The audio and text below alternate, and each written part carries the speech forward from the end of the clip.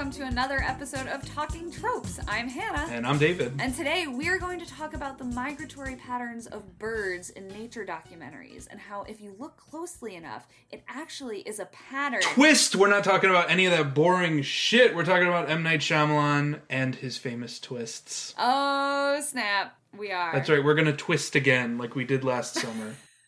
Because that was also the last time that we talked about M. Night Shyamalan, was this past summer. Yes, we watched his probably worst movie, The Last Airbender. You know, having watched quite a bit of his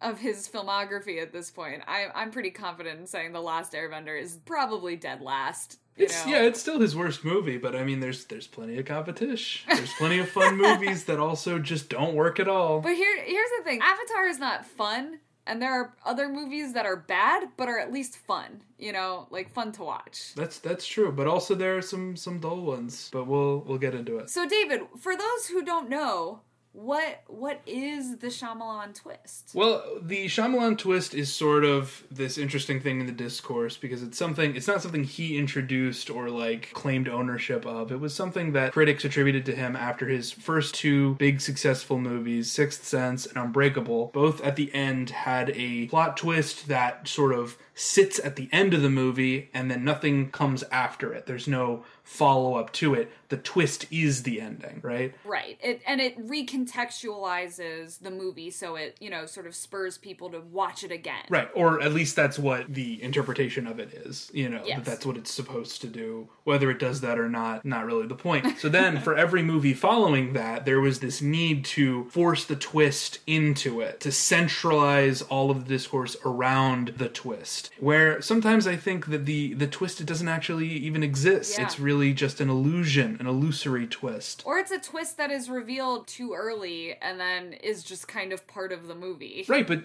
I mean, there's nothing wrong with having a twist in the first act of your movie or in the second act. I mean, that's part of basic screenwriting, right? I mean, any class that you've taken will say, you want to put twists and turns in your movie. We want to keep people guessing. You don't want to give away the plot in the trailer. No, I 100% agree with you. However, I think that in some of these movies, the twist that he's going, the twist he's going for by the end of Act 1, but he's like, but you don't actually know what the twist is. And it's like, no, we got it, bro. Well, he does a lot of fake outs, and he does a lot of red herrings, and he does a lot of, what do you call them, double red herrings, when he just sort of introduces the idea of what the entire movie's about as a throwaway line, and then the character rejects it, and then we move on, and then we return to it like, wait a minute, there was something to that a second ago, what somebody just said. Really makes you think.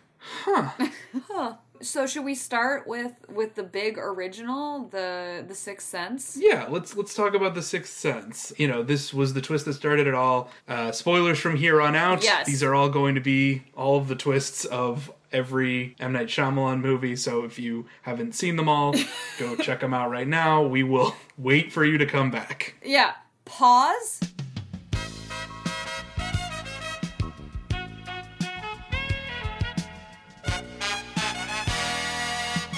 Okay, welcome back. Thank you.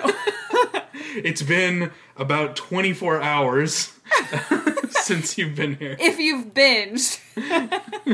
So, welcome back. Yeah, so The Sixth Sense, crazy. Bruce Willis was dead the whole time. Right. Who knew? I mean, it sort of, after the fact, became sort of like a classic, Reddit or Tumblr fan theory for any TV show that, hey, what if, this character was actually dead the whole time? And so it kind of became a cliche after the fact, more so than it was beforehand. Absolutely. But it was also a trope that certainly has existed. Dead the whole time is, for sure a trope on TV tropes under some name. Yeah. I don't think there's anything super original about it, but what was good was just that it wasn't part of the marketing. It was something that was usually restricted to short stories and TV shows rather than film. Mm-hmm. And this sort of introduced that idea to the public. I think that's the significance of it. Right. And I think one of the things that at least I really enjoy about The Sixth Sense is the fact that it stands on its own if it was going to just be a regular, supernatural, paranormal movie, actually about, a psychologist, helping a kid come to terms with seeing ghosts or something. It works on that level. And then the twist that Bruce Willis is dead the whole time only, you know, sort of accentuates the drama and accentuates the tension of the film. And I don't think it necessarily, like, takes away from it. But maybe you feel differently. Right. It's a recontextualization that doesn't ruin any of the drama. Right. Although I could see somebody arguing the opposite. Okay. I mean, if somebody was really attached to the, you know, the story of this man whose wife is cheating on him and who has left him, if that was the part of the movie that you most connected to, like, doesn't this kind of ruin it? I don't know. I would say it doesn't, though, because, you know, he gets his reconciliation at the end. You know, he has this moment of anger where he thinks his wife is drifting away and that she's cheating on him. And then, you know, he realizes, oh shit, I'm dead and you're still, like, hung up on me. Like, you really loved me. Okay, like, I get it. This is fine. I'll move on so you can move on. You know, like, that's basically what the end of the movie is. Okay, this is fine. I'm dead. I mean, like, he's not like, this is fine about being dead, but, like, he looks to the light with a smile. Yeah, it's almost like the realizing that you're dead is a relief rather than, like, a shocking, like, oh my god, everything that I know and love is a lie and is gone. Right. It's a relief, like, thank god I'm dead. Right, like, my wife isn't drifting apart because I've hurt her or we're incompatible anymore. She's drifting apart because I literally don't exist. Okay, this makes sense, you know? Like, I don't know. I think it still works on that level. Yeah. I mean, you know, like, The Sixth Sense, I think if you've watched all of the other Shyamalan movies, it does contain all of the classic Shyamalan things. Oh, yeah. Weird acting, child actors. I mean, I think Haley Joel Osment does a great job. He does a great job, but it's always the disturbing child is this, like, running figure in his oeuvre. Yes. And yeah, he must love working with children. I don't know exactly what it is, but he then also has the most bizarre dialogue. Yeah. I don't have any, like, great examples from this film, but there's definitely, like, a lot of weird things that a kid would never say, even one who talks to ghosts. Yeah. And then a lot of just odd line reads by Bruce Willis. It's a staple. Yeah, I mean, I don't know. I don't really have any particular issue with Bruce Willis's performance or line reads in the film. I think it works for the character, and I think it works for, you know, what's happening. He definitely is a little bit verbose, you know, especially with his children characters. Like, he definitely overwrites everything a little bit, you know? Yeah. I didn't have too much of a problem with this. I would say this is one of his less overwritten films in his oeuvre. I think so too. Should we move on to Unbreakable? We can always come back. Yeah, but real quick, do you want to touch on Stuart Little? Didn't watch for this rewatch, but, you know, watched as a child. The twist in this one is that it's Annie. It's just Annie, but with a mouse. So that's the twist. Is the parents aren't his parents. Yep, it's an adoption narrative. There's, you know, some fake parents who try to adopt them. It's the Annie plot. Yeah. Yeah, but he just sort of wrote the screenplay on that one, you know, for money. He probably wrote it, like, before he even really knew that he was going to be a big name, so... yeah, but... Unbreakable. Unbreakable. I mean, this twist, you know, if you haven't seen this one, is that Samuel L. Jackson, who plays Mr. Glass, is a secret villain. But what's interesting to me about this one is that this is a twist that would be right at home in any other superhero movie. Mm-hmm. That it's not a particularly Shyamalan-esque twist. Yeah. Except for that the movie just kind of ends after that. Almost like it's unfinished. They just come up with a text crawl that says, been arrested, you know? Right. Like, he was charged with 3 crimes of terrorism. Right. I mean, typically after the twist that reveals who the villain is, you then have a big climax where the superhero fights the villain. As it stands, it's almost like the film cuts off right at the 3rd act mark. But it's interesting because, you know, the whole point is that, you know, he can't fight physically. Like I think it plays into why Mr. Glass was a villain. I think you're totally right about if we were to transplant Unbreakable into, like, a modern superhero context, it definitely is, like, right before the 3rd act and the final confrontation and the climax where, you know, Mr. Glass would actually have planted a bomb in some other building and now the hero has to reveal himself and blah, blah, blah. But we're getting ahead of ourselves because this is all covered later in this secret trilogy. Right. Well, isn't that like the weird thing about it? It's to sort of take what would be the third act of a typical Hollywood film and then just displace it 10 years into the future, or almost 20 years, right? Like 17 years in the future, and then just sort of make it a totally different movie, that third act. Yeah. And introduce a whole other character from a film in between. Do you want to jump to Split for a second, and then we'll kind of jump back? No, I want to keep going in order, because like Split is interesting, but I really think that we should talk about that one as part of his later works. Let's talk about Signs. And I think by the time we get to Signs, now we start to recognize some patterns in these twists. Yeah. So, okay, in each of these twists so far, they're accompanied with flashback scenes. So we're seeing something visually being recontextualized, and we're also hearing voiceover, usually a flashback voiceover, some line from earlier that's now being reintroduced so that we can understand what is going on. So every twist has like a pause where you get to rethink and reconsider the whole movie that you've watched up to this point and think, does that make sense? Does that work? Is that what happened? So in The Sixth Sense, it's the scenes of, flashing back and seeing what it looked like if Bruce Willis wasn't really there, and that, no one was actually looking at him in those scenes. Right. And then you're hearing him saying, the ghosts don't know that they're dead. The ghosts can't see any other ghosts. Just like listing all the rules again. They only see what they want to see. Exactly. So it's just listing all the rules again so you can get it. And then Unbreakable, same thing. You have a monologue from Mr. Glass, over shots of him doing the things, blowing up trains and buildings and planes, scrolling over his news clippings of destroying buildings and whatnot, and you have all of that going on while you're hearing a voiceover of, yes, this is how I knew my role as the villain, because we're opposites, you and I, but we're also the same, and etc. So we're getting all of that recontextualization. And then Signs, it's not exactly a twist in the same sense as the previous two, right? Absolutely not. It's more just the puzzle box sort of coming together. Yeah. It's more J.J. Abrams-esque than... Yeah, but not even. It's more just like... Have you ever seen like any of the Pure Flix movies? Any of those Christian movies about how everything happens for a reason? It's more like that. It's more like that. If you've ever seen God's Not Dead, which, by the way, highly recommend. It's a very fun e-watch. Yeah, it's got Kevin Sorbo, his wife dies, and then by the end of the movie you find out that his mom died of cancer or something? I can't remember. I don't remember. But anyway, he gets hit by a car specifically so that he can, regain his faith in God, which he had lost, and he started, preaching in schools about how God's dead. Being an atheist, yeah. So this is kind of like that.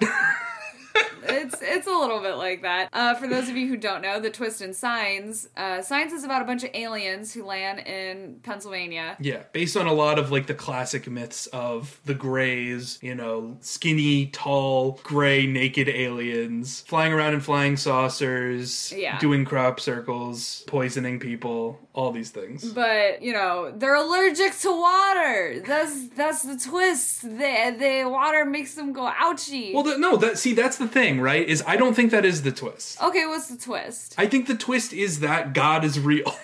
What? Because it's not... This movie was written by M. Night Shyamalan without the push that every film of his has to be a big twist that changes the whole movie. It was critics and people who saw his film that ascribed the twist is that they're weak to water. Because that's not really a twist, because they announce it earlier in the film. Do they? Yeah, there's a whole scene where M. Night Shyamalan, as the veterinarian who killed Mel Gibson's wife, he's like, I'm gonna go down to the lake. They're saying that they don't like water very much. Okay. That's what they're saying on the news. And everything that they've said on the news up to that point has also been true. That they appear to be appearing in large numbers. They're doing ground forces. They left behind their wounded. All these things that they say on the TV all turn out to be true. The point is just that it's something that people aren't readily willing to believe just because they hear it. So, yeah, I guess it is kind of surprising when the water falls on them and it literally burns through the alien's flesh like acid. But I don't think that's the twist. I think the twist is that it turns out that Mel Gibson's wife dying was all part of God's plan so that she could give them her last words, which were the secret to defeating them.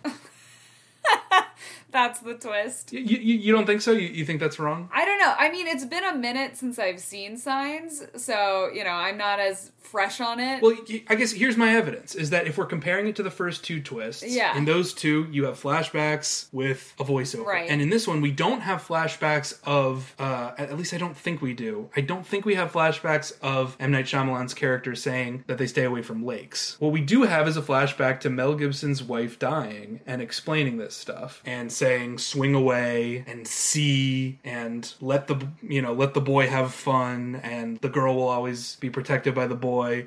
All of the advice that she gave right before she died, which Mel Gibson said that he thought it was just gibberish because, her last neurons were firing before she died. Right. But now we're getting the twist, which is that it was all done for a reason, that there is no such thing as coincidence. This is interesting, because I think at this point with Signs, we've established this strange pattern. And this isn't necessarily about twists, but I think is a very prevalent theme in Shyamalan's work that I do want to address while we're talking about him, is his sort of fascination, preoccupation, and total misrepresentation of people with mental illness, and then also just neurology in general.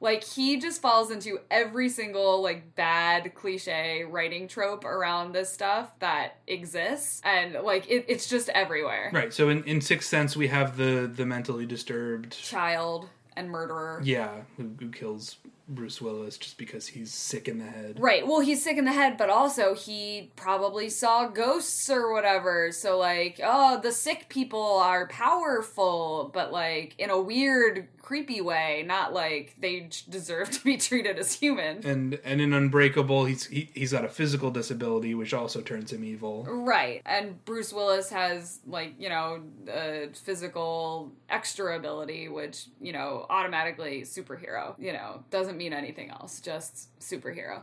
Then in Signs, we have, when my wife was dying, her neurons are firing randomly, but no, it's a message from God. God is real, Right. I don't think this is on the same level as those other two, but I can see why it's a pet peeve. It's not on the same level, but I'm just saying it just feels like he uses mental illness and neurology in general as sort of this catch-all key to unlocking the supernatural. Right. It's sort of a pet peeve of mine in general as a trope, and I was sort of surprised to realize when I, watching all of his films kind of in succession, that this is almost as much as the twist, this is a trope that he is constantly invoking. And we'll see that as we continue into The Village too, which we stan The Village. We do. If you want to hear us stan The Village for an entire podcast, you can go check out the It's Not That Terrible podcast, available wherever podcasts are found. There are some great guys, Morgan and Zach, and we talked about The Village in depth. But for the sake of our podcast, what's the twist of The Village, David? The twist in The Village is that the monsters are fictitious, that they are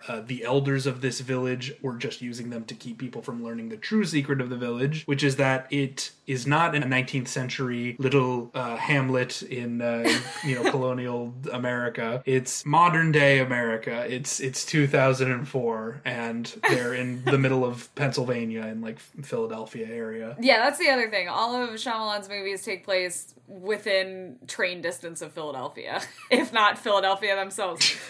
Go Phillies! Go Birds! I really want Gritty to be a part of Old. That's my hope for Old, is that Gritty makes an appearance. Good. That'd be pretty good.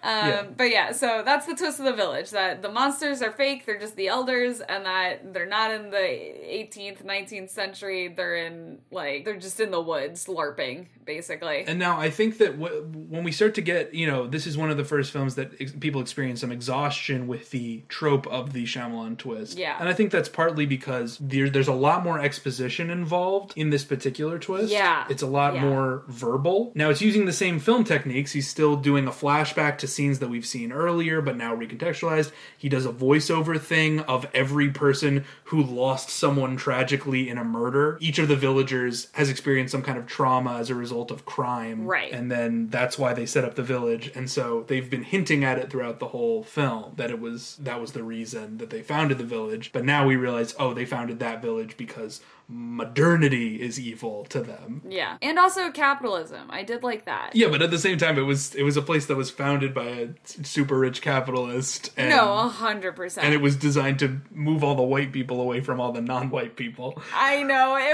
It's definitely low-key a little bit racist. Well, they are, but I don't know. Yeah. I think that it's okay because I think this is like, it makes it sort of a primordial early draft of like Get Out or something, you know?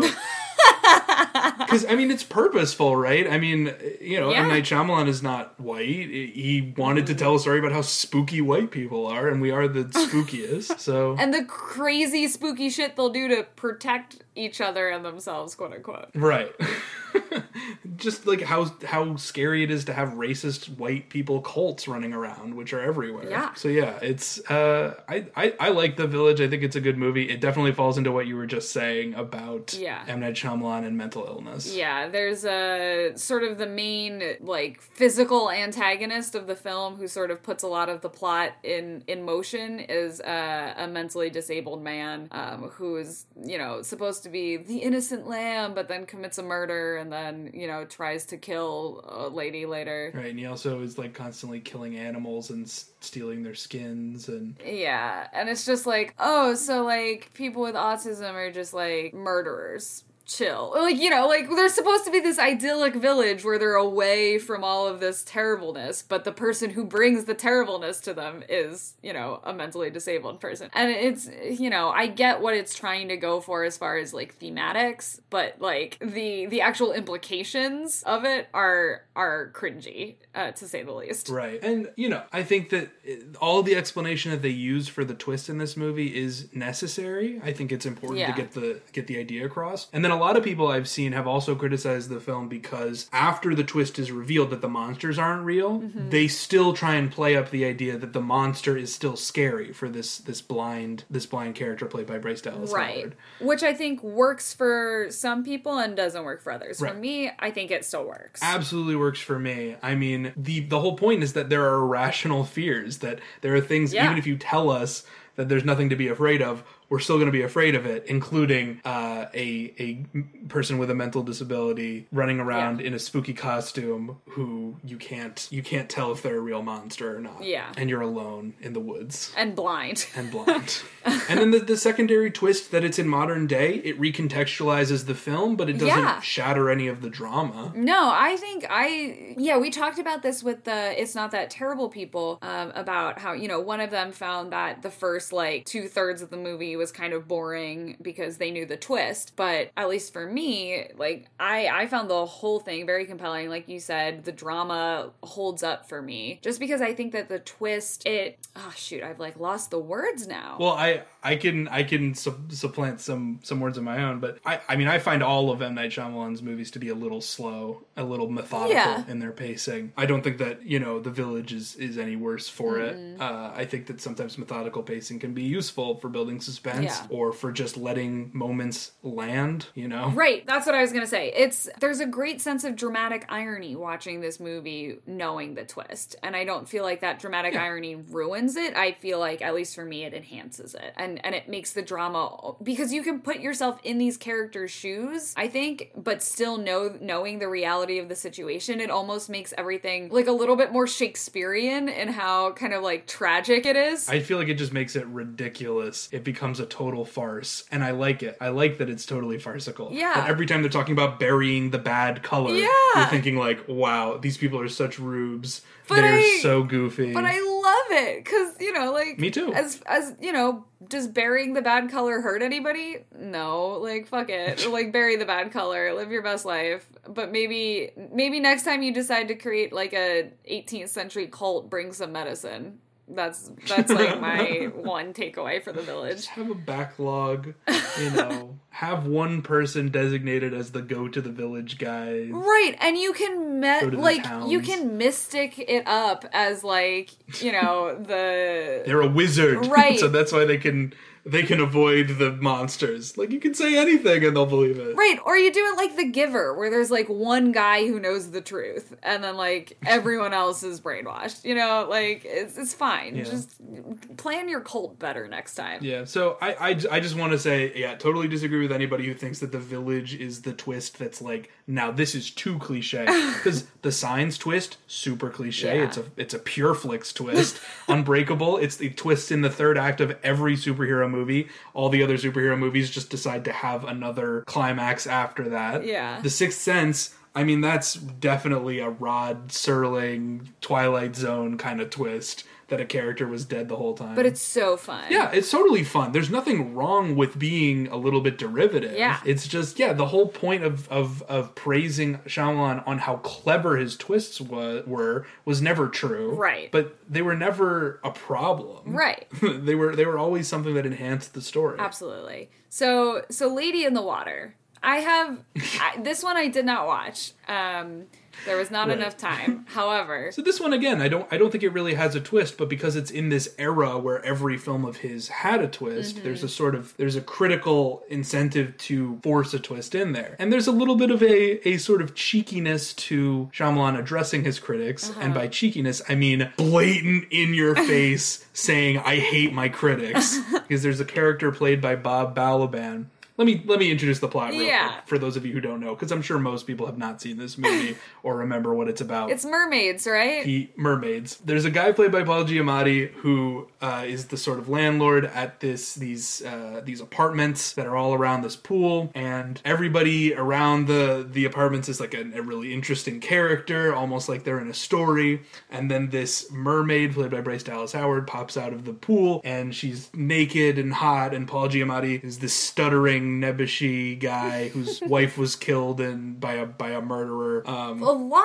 of fucking people being killed by murderers in Shyamalan flicks. A lot of dead wives. Not just dead wives, just so much murder. But there's also a lot of dead wives. Yeah. So, and then he brings this mysterious fae of a woman into his apartment, and she says her name is Story, and she's a narf, which is like a type of nymph from a Korean folktale. But being played by Bryce Dallas Howard, so it's fine. Right, Don't worry about it. She comes from Planet Blue, and her, the story just happened to be an Eastern fairy tale. It was based on something that M. Night Shyamalan was making up and telling to his kids, basically. And so he wanted to turn that into a film. And so the whole thing was, it's about stories, it's a meta-narrative. And so all of his films are about stories, though. That is one thing I have noticed. All of his films are pretty meta. Maybe not science. This one especially, though, because, and I'll get to the Bob Balaban of it all, but basically he has to find all of the different tenants of the apartments who fill the different roles of this story, which are like the guardian, the soothsayer. This sounds very children's storybook. The guild. Yeah. And they point that out too, like, oh, you think this is a kid's movie? Well, we're gonna kill a character on screen. Don't just you wait. It's man, it's Fuck like your kids, man. it's real dumb. But I mean, I don't want to be the critic guy, because there's this character played by Bob Balaban who is a film critic who his whole role is to set off the twist in the movie, which is because what he does is they're trying to find who would be these different roles, and one of the roles is like, the seer or something. There's a different name for it, I can't remember, but it would be somebody who's really good at seeing signs. And so Bob Balaban is like, well, maybe in the first act of a movie where you had to find a seer, maybe you would see someone who really knows puzzles. And so in the first act of the movie, we had this character who was really good at crossword puzzles. And then his son keeps like reading these like children's cereal boxes and being like, man, this color really speaks to me. And so we go in and we're like, oh, because Bob Balaban said that it's puzzles, we got to go with the crossword guy. But then when it comes to the climax, it turns out he's not getting any visions. So he must not be the seer. It must be someone else. Wait a minute. My son sees the beauty in cereal boxes. Maybe he's the seer. I guess we shouldn't have trusted that film critic. What kind of person would think that they could see into another man's soul? must be a dirty, rotten film critic who's always overanalyzing and simplifying and making everything according to his little tropes that he sees in all these other movies and making assumptions about what writing should and shouldn't be. Oh, David, do we have to quit now? Do we have to stop? Is this Well, this the is end? what I'm saying is like, yeah, well, we're not trying to psychoanalyze M. Night Shyamalan or anything. All we're doing is identifying patterns in his writing and saying whether we found them compelling or not. whether they're compelling, whether they support the themes of the films. Yeah. And for the first several films at least, I think that's definitely true. Yeah. I think Lady in the Water, like, it kind of holds together, but you have to be really on board for this very meta story about M. Night Shyamalan writing stories, in which M. Night Shyamalan plays an author who writes a book about politics, which is so influential that he's assassinated over it. Oh. In the future, after the end of the film. What? He's not assassinated on screen. He receives a prediction from this mermaid fairy creature that after the movie's over, he will be murdered for his controversial political book called The Cookbook, and that it will also inspire a young child who will eventually become president. I mean, hopefully it's like a good book, question mark? Well, we don't ever see what it is, but I guess we're supposed to assume that it's progressive and dangerous and conservatives come to kill him over it. I guess, though you could really read it either way. Like, there's no...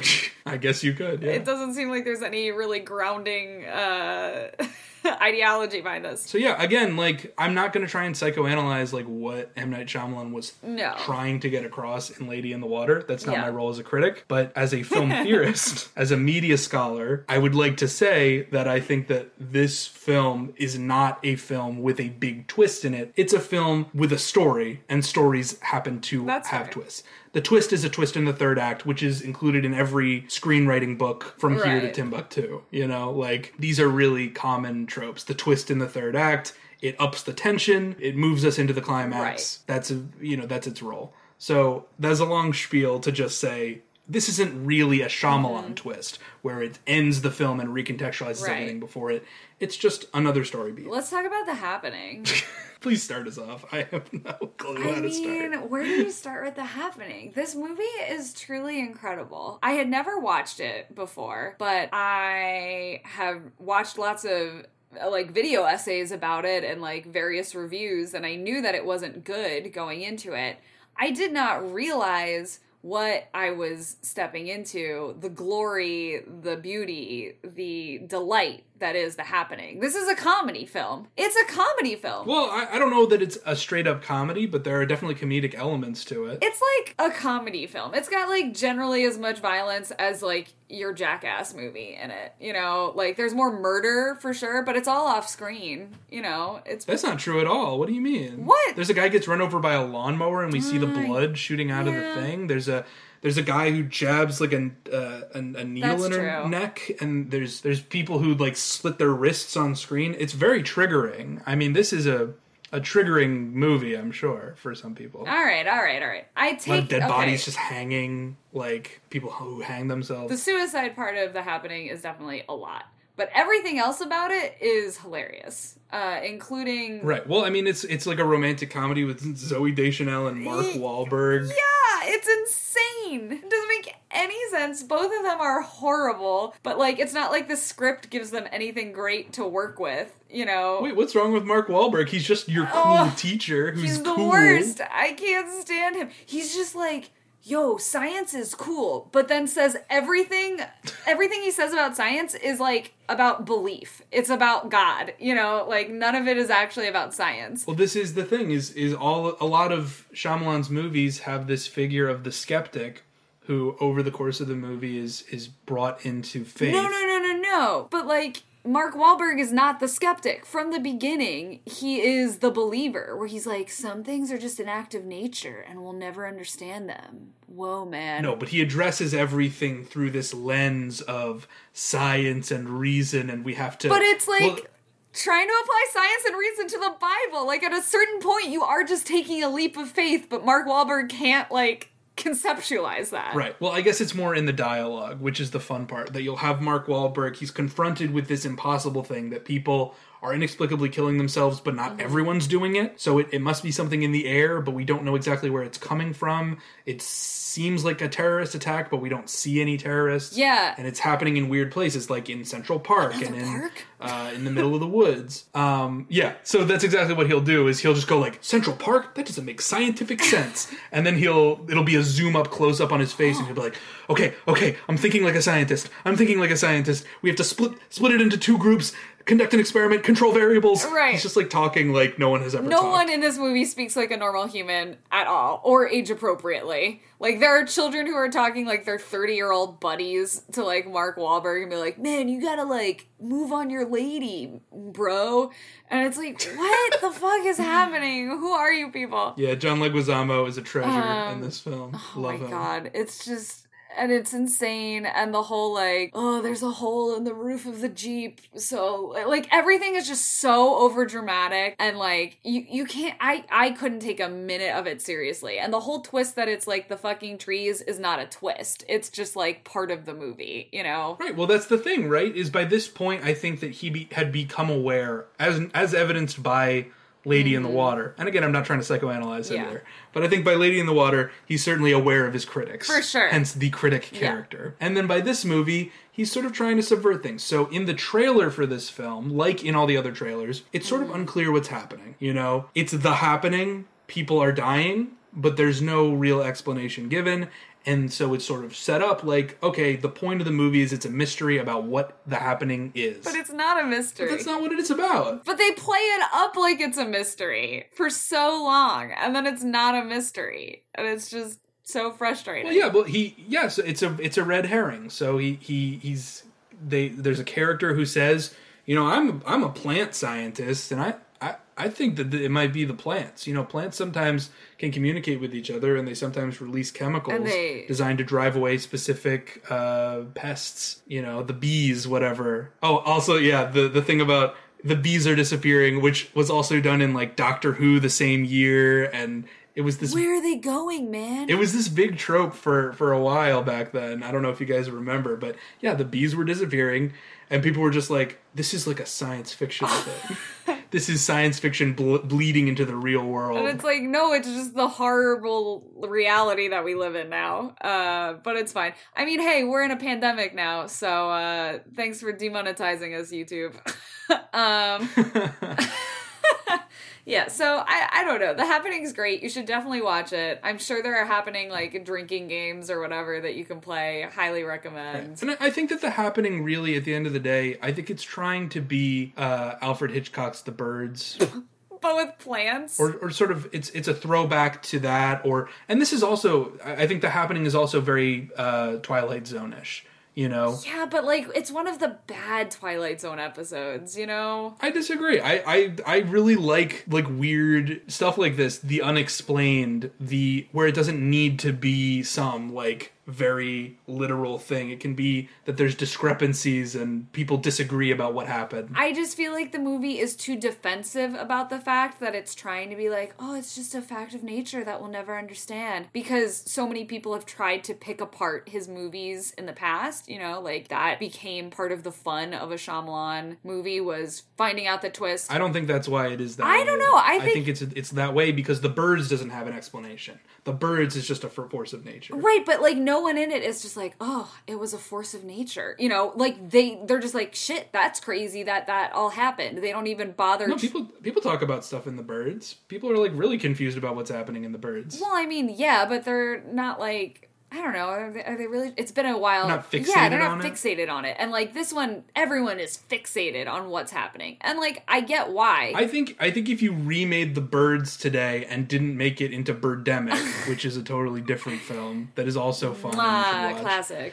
If you didn't make it into Birdemic, you would probably make it into something like The Happening. I mean, consider that this movie is coming out like right at the same time as An Inconvenient Truth, as The Day After Tomorrow. An Inconvenient Truth had been out for a minute. This is 2008. Yeah, it was like 4 years after, but movies take a long time to make. I mean, yeah, but like, I don't know. I'm just saying, it was around the time where we were starting to have this newfound sense of impending doom around climate change. For sure. And the idea of human beings as being a threat to nature and nature fighting back was in the zeitgeist. I think that the twist being that it's so simple, can be a little disappointing. But it's meant to be kind of an inconvenient truth for the narrative, you know? It's meant to be like, if only it were something more complicated, more distinct, more specific, we could fight back against it. Right. But there's nothing that we can do to fight climate change when it's literally sending tidal waves to kill us. We can only fight it beforehand. Right. What do you think about sort of the, like, conclusion to the happening where, you know, they're like, it's just gonna get really bad and then it'll stop and we'll be fine again. But but that's the thing, is it's like, this is a warning for the big one to come, that we're not even watching the real happening. We're watching, like, the happening before it goes global.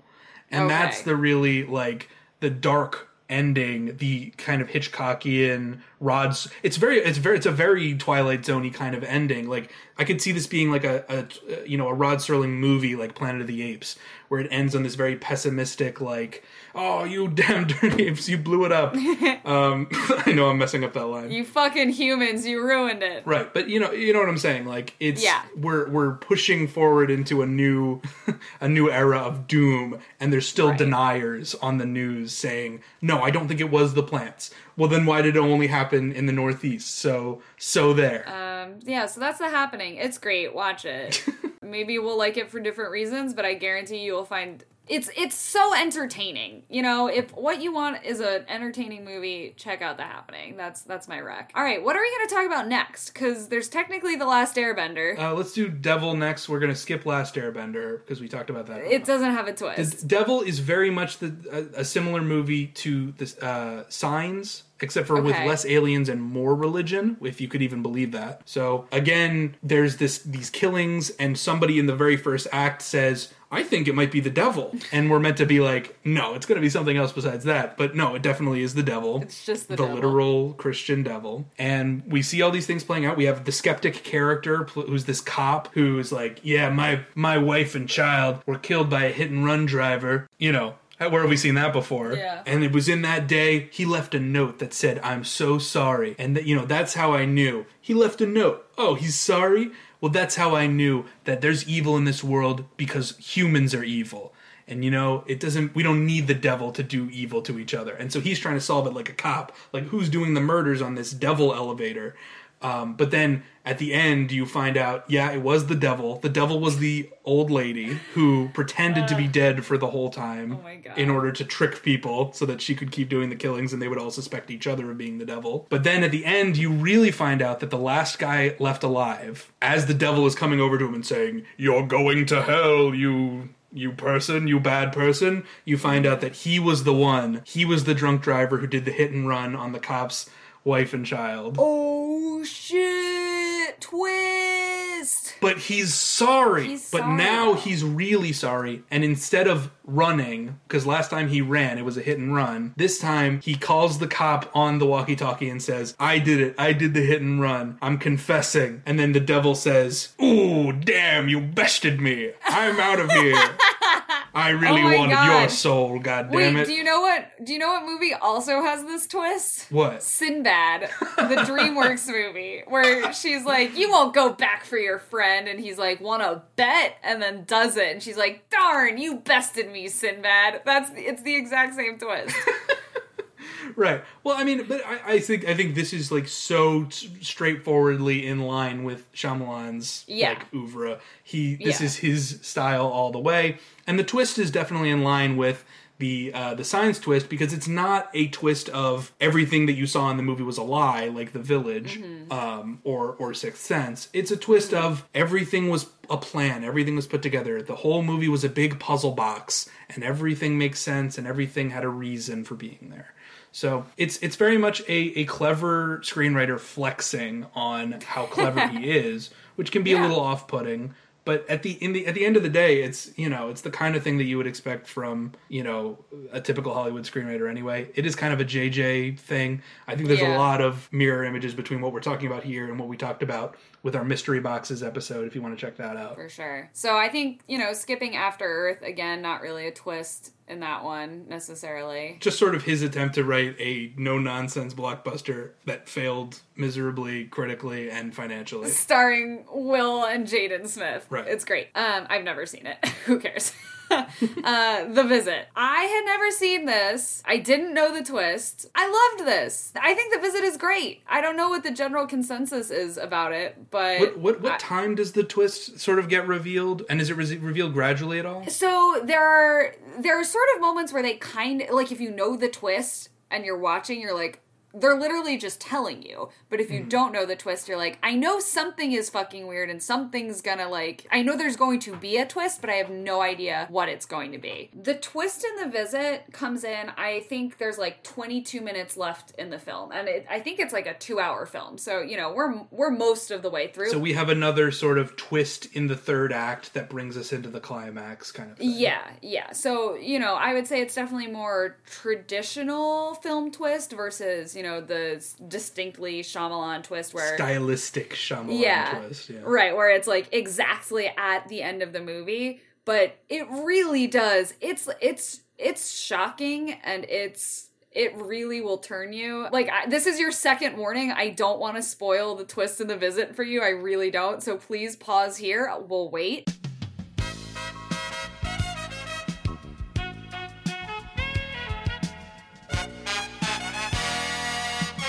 Great, thank you for watching The Visit. Holy shit, these kids go to stay with their mother's parents, with their grandparents who they've never met. And the mom doesn't go with them to drop them off, she just puts them on the train. And an old couple picks them up at the train station. They're like, these are our grandparents.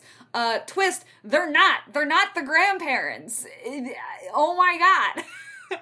It's very terrifying. They escaped from the insane asylum, right? Right. Which is another instance of problematic mental illness tropes. Wildly problematic mental illness tropes, especially along the lines of, is there something supernatural to their mental illness, you know, or are they just, like, mentally ill? Yeah, I mean, there's points where there's definitely some witch vibes, as in, they literally try and, like, bake someone in an oven. Well, yeah, they just, like, have her crawl into an oven to, like, clean it, but then they, like, close her in there, and she's like, Grandma, let me out, like, please, and, like, she just leaves her in there for, like, a little bit too long. It's just, it's terrifying. I think for me, the part of this twist that is the scariest is, you know, whether or not these people needed to be mentally ill or not. The fact that this could happen, you know, that you could send your kids to meet your estranged parents, and then, like, a random old couple picks them up and, like, kidnaps your children. Like, that shit could just happen. Yeah, I mean, it reflects a societal anxiety, which all good horror should. In this case, the anxiety is about the disconnection between Generation Z or, you know, whatever, Generation Alpha, whatever, and their grandparents' generation, the boomer generation. There's a disconnect. There's no real familial ties anymore. Grandparents are living in the homes of their children much less often now than they were in decades past. So a cultural anxiety reflected in horror, very, very consistent with what we come to expect. Yeah. The bad part about this movie is that the last, like, 5 minutes are entirely superfluous and, like, should just not have been a part of it and, like, kind of ruin the whole thing a little bit, but, What happened? Well, so it just ends, on this very overly saccharine note, at least for me, overly saccharine note. On forgiveness. So this came out in 2015, so we're a little bit after the what's the, like, found footage horror films that I can't think of in this Paranormal Activity. Yeah, it's like Paranormal Activity. Yeah. So it's the daughter is, like, this 15-year-old. Oh my god, the most.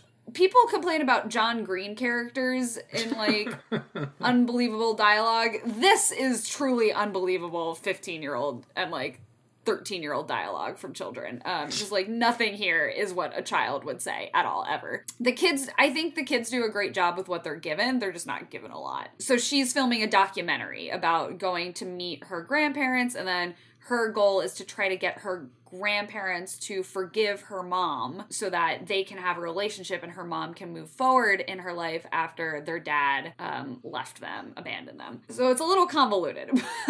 But, you know, it ends up being about how, you know, the mom is, like, sobbing into her daughter at the end of the movie, and she's like, don't hold on to anger.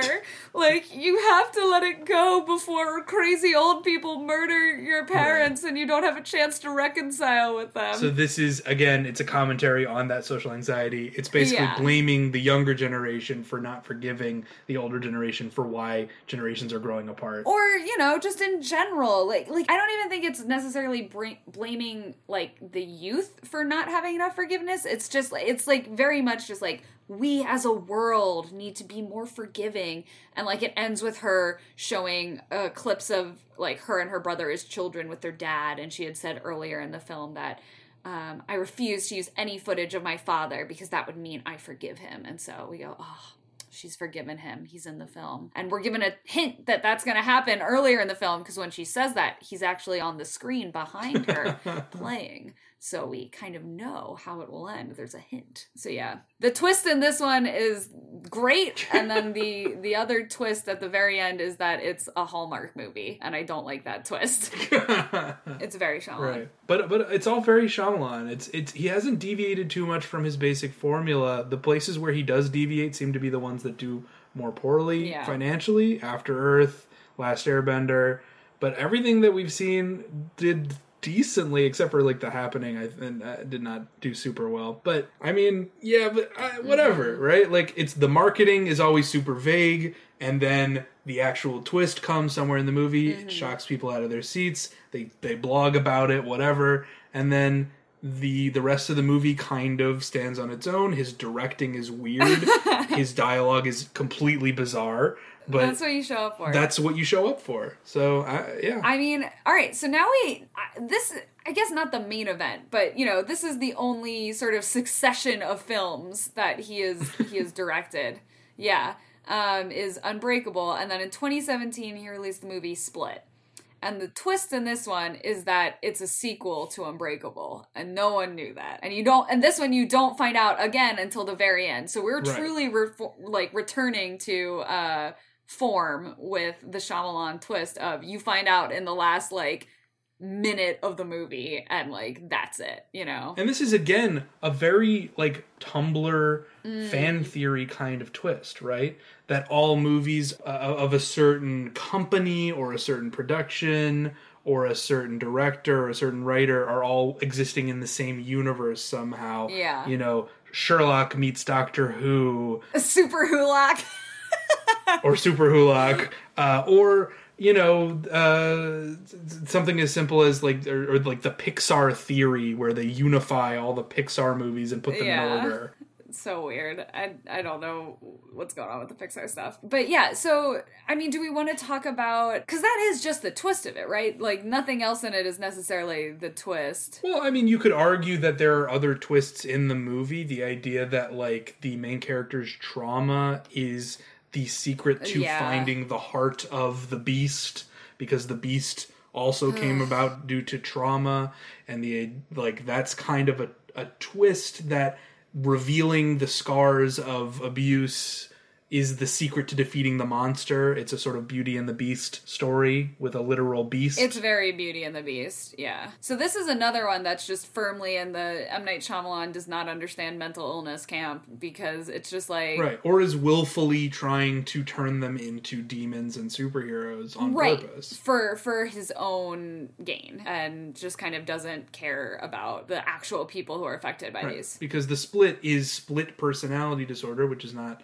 the proper name for it anymore. It's dissociative identity disorder, or DID, which, people have, and it does not give them the power to climb walls or lift cars. No. It does not change. I mean, it does change their brain chemistry, for sure. I think there are things where it could release certain hormones that wouldn't be released by other personalities. But, I mean, it does not give you superpowers. No. Or give you carte blanche to kidnap a bunch of teenagers and feast on their flesh, which is mostly what this one is about. It's really, most of it is just a straight up horror film. Right. And I also have a lot of issues with the the trauma elements of this film, and the rape and abuse of a child as a motivating factor, and I understand the point that it's trying to make. I just don't know that it necessarily is successful in that point, or why those specific traits needed to be a part of it. But again, this is another, like, puzzle box. Like, everything comes back together in the end, you know, kind of thing. Like, everything that was bad happened for a reason because there's a unity to it all. There's no coincidence. There's reasons why everything happens, even the bad things. And so this is very much in Shyamalan's sort of worldview. A lot of people would strongly disagree with the worldview that trauma can be justified in any way by having it rescue somebody from being eaten by a spooky monster at the end. Right, or that trauma is justified because it gives you superpowers. You know, like, this is very, like, Sansa Stark being like, I'm glad I was raped because now I'm stronger, lol, at the end of Game of Thrones, which is, like, very much not how most survivors talk about their experience, you know? Right. Like, it's highly problematic in a lot of ways, and I think it's a very male screenwriter issue, specifically. And especially with Shyamalan, it's an issue that he's also doing it with mental illness as well. Right. Yeah, consider that his go-to trauma for men is their wife dying. Yes, you know? For sure. I mean... Or their girlfriend is distant from them. Well, yeah, but there are multiple dead wives. I'm just saying. There's a lot of dead wives, but, like, if they're not dead, they're growing apart. Oh. Right. Should we finish up with Glass? Yeah. So I feel like I have the opposite opinion of most people, because I feel like, at least critically, people tended to like Split more than they liked Glass. I think Glass is way better than Split. It's way more interesting, personally. I liked Glass. Glass is great. Yeah, it's fun. It's very cheap, low budget Shyamalan. You know, if some people are thinking like After Earth had a huge budget and it was a flop, Glass had a tiny budget and it's great. Therefore, Shyamalan can only work within limitations. I don't know if that's the read. Maybe the read is that he's working with actors that he knows. Right. He's working with an idea that he's been successful with in the past. He can tweak it. He can have fun with it. That's probably more to do with its success. Basically an idea that he's been working on for like over 10 years, you know, like almost like... Well, not nonstop, certainly. No. But like, I mean, sitting with an idea for that long, I think you have more space on it. You know, like there's a very common saying within writing communities, and I'm sure this is true within screenwriting as well, where you work on a draft and then you put it aside for a while and then you come back to it, you know, like, and you have fresher eyes and you can see the criticisms a little bit more clearly and rework things. And, you know, with these two sequels, Unbreakable came out in 2000, Split came out 17 years later, and Glass 2 years after that. So, you know, like, clearly these things had been sitting with him for a minute, you know? Right. So the setup here, of course, being that the characters from Unbreakable and super-powered character from Split are in a mental hospital because they are saying that all of the things that they believe that they've seen that are supernatural or, you know, superhuman were only in their minds, their delusions of grandeur. But you find out throughout the course of the film that actually all of the events of Unbreakable did happen, the events of Split did happen, and there are other superpowered individuals in the world, and that's what Mr. Glass wants to show everybody, right? Yeah. Is there a clear, definitive twist moment? I think the twist is supposed to be at the end when we find out about like the clover, the black clover, whatever it is, the secret. Yeah, it's kind of sequel bait again, isn't it? Yeah, I think a little bit. But I mean, the whole thing could be technically sequel bait because, you know, Mr. Glass says at the end, he's like, "This was never my story. It's an origin story. You know, like this isn't the like ultimate limited or series or whatever. It's not that climax." Right. Well, we said that this whole movie is the third act of Unbreakable that they didn't ever write. Right. And then this movie also is only the first act of an entirely different trilogy or whatever that's starting. So it's always the putting off of the real superhero story in favor of we'd like to just see the bubblings of it. The MNSU, the M. Night Shyamalan universe. I like it, yeah. But yeah, I guess you could say that the twist is the twist that he was recording the fight between Unbreakable, Kimmy Schmidt, and he was recording that fight on security cameras. So it's just sort of a normal, you know, bad guy actually won when you think he lost twist, you know? It's basically the twist from Spider-Man, the most recent Spider-Man, where, you know, Jake Gyllenhaal just recorded everything and then was like, "Oh, the Spider-Man is this guy." And he's like, but it's Samuel L. Jackson being like, "Superheroes are real! Marvel's real!" Yeah.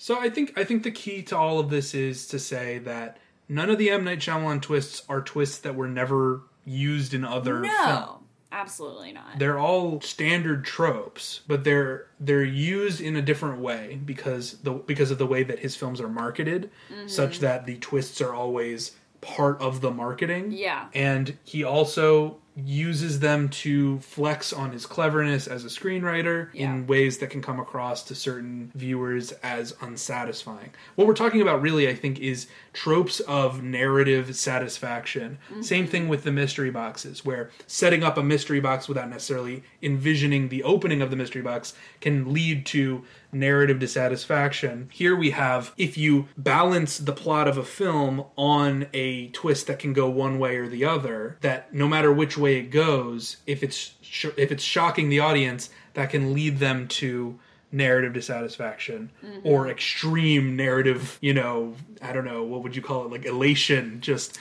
shocked at how amazing the twist is. Catharsis. It's a form of catharsis, which, like most storytelling is aiming to induce catharsis in the listener or viewer or reader or what have you. Like we engage with fiction to experience that sort of feeling of release and relief and excitement. Right. Like twists are an essential part of that. As you said, they're an essential part of horror, they're an essential part of suspense, they're an essential part of action, of superheroes, of sci-fi. Like these twists exist for a reason. And I think M. Night Shyamalan, with his early work, really liked that, in the same way that I think Christopher Nolan also kind of likes twists in a similar way. He loves twists, but they're very different, I think. Yes, absolutely, absolutely. He'll end with something ambiguous that makes you think. Or if it is a twist, it's a twist that, I guess the twist at the end of what was that film about magicians? Oh, The Prestige. The Prestige. Yeah. I mean, that's very similar to what M. Night Shyamalan. That feels very Shyamalan. Like. Also Memento, where it's like you get to the end and everything that you know about the film is like entirely different. Right. There's definitely similarities there. So I think it's just because Christopher Nolan leaned into a different aspect of that sort of twist storytelling, whereas Shyamalan was like, oh, people are talking about the twists, I guess I gotta do twists now. And then, felt maybe pigeonholed by that and felt the need to respond to those critics and yada, yada, yada. And, we end up with The Happening and Lady in the Water and whatnot. Which I guess it makes sense that he would have such a beef with critics if this is something that so deeply affected him as a screenwriter. Not that I'm psychoanalyzing him, to be clear. I am not... David, you can't know another man's soul! I am not Bob Balaban. Let me repeat, I am not Bob Balaban. That's gonna be the standard you hold yourself to. Am I Bob Balabaning this? But I think M. Night Shyamalan, as a creator, as an auteur, because he does write and direct and produce so much of his stuff, a ton, worth revisiting, but not worth valorizing or saying like he's perfect. Oh, I don't think there's anyone out there saying he's perfect. No, I think he started out with very strong with The Sixth Sense and Unbreakable. People really like Signs. The Village is where a lot of people we said hit fatigue. And then we definitely have our little dip with, Lady in the Water, The Happening, and then we do what have you. I think that's the typical consensus. Personally, I have no investment in Unbreakable. It doesn't do anything for me. Sixth Sense was good, not great. I really like The Sixth Sense. Signs, I think, is hilarious in its dialogue, and so I absolutely adore the dialogue in Signs. The Village, I think, is a bop. Lady in the Water is so confusing and, just bizarre because it's just out of a kid's imagination. Again, there is a soothsaying kid who reads the cereal boxes. Fuck yeah. How can you not enjoy that? The Happening, I think, is funny but also kind of works. That's me. It's just so insane. I can't with it. Avatar is obviously trash.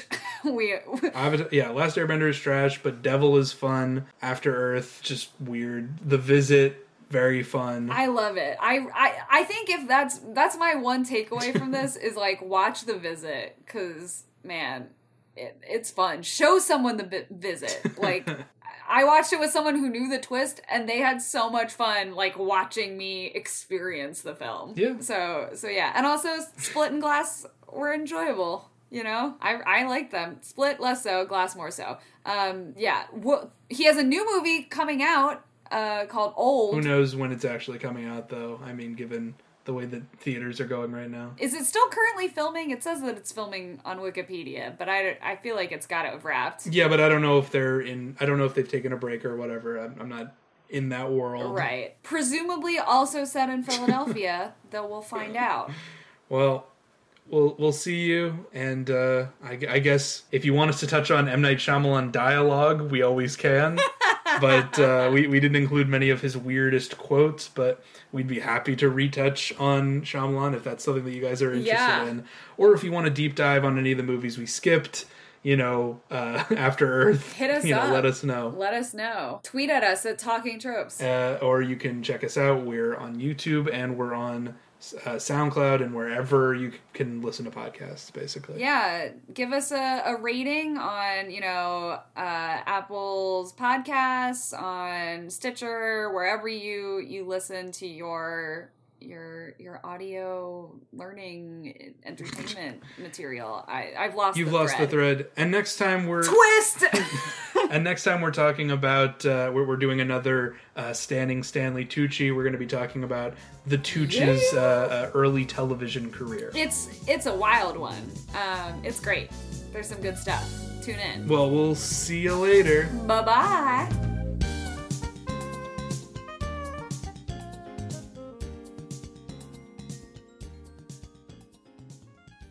David, you can't know another man's soul.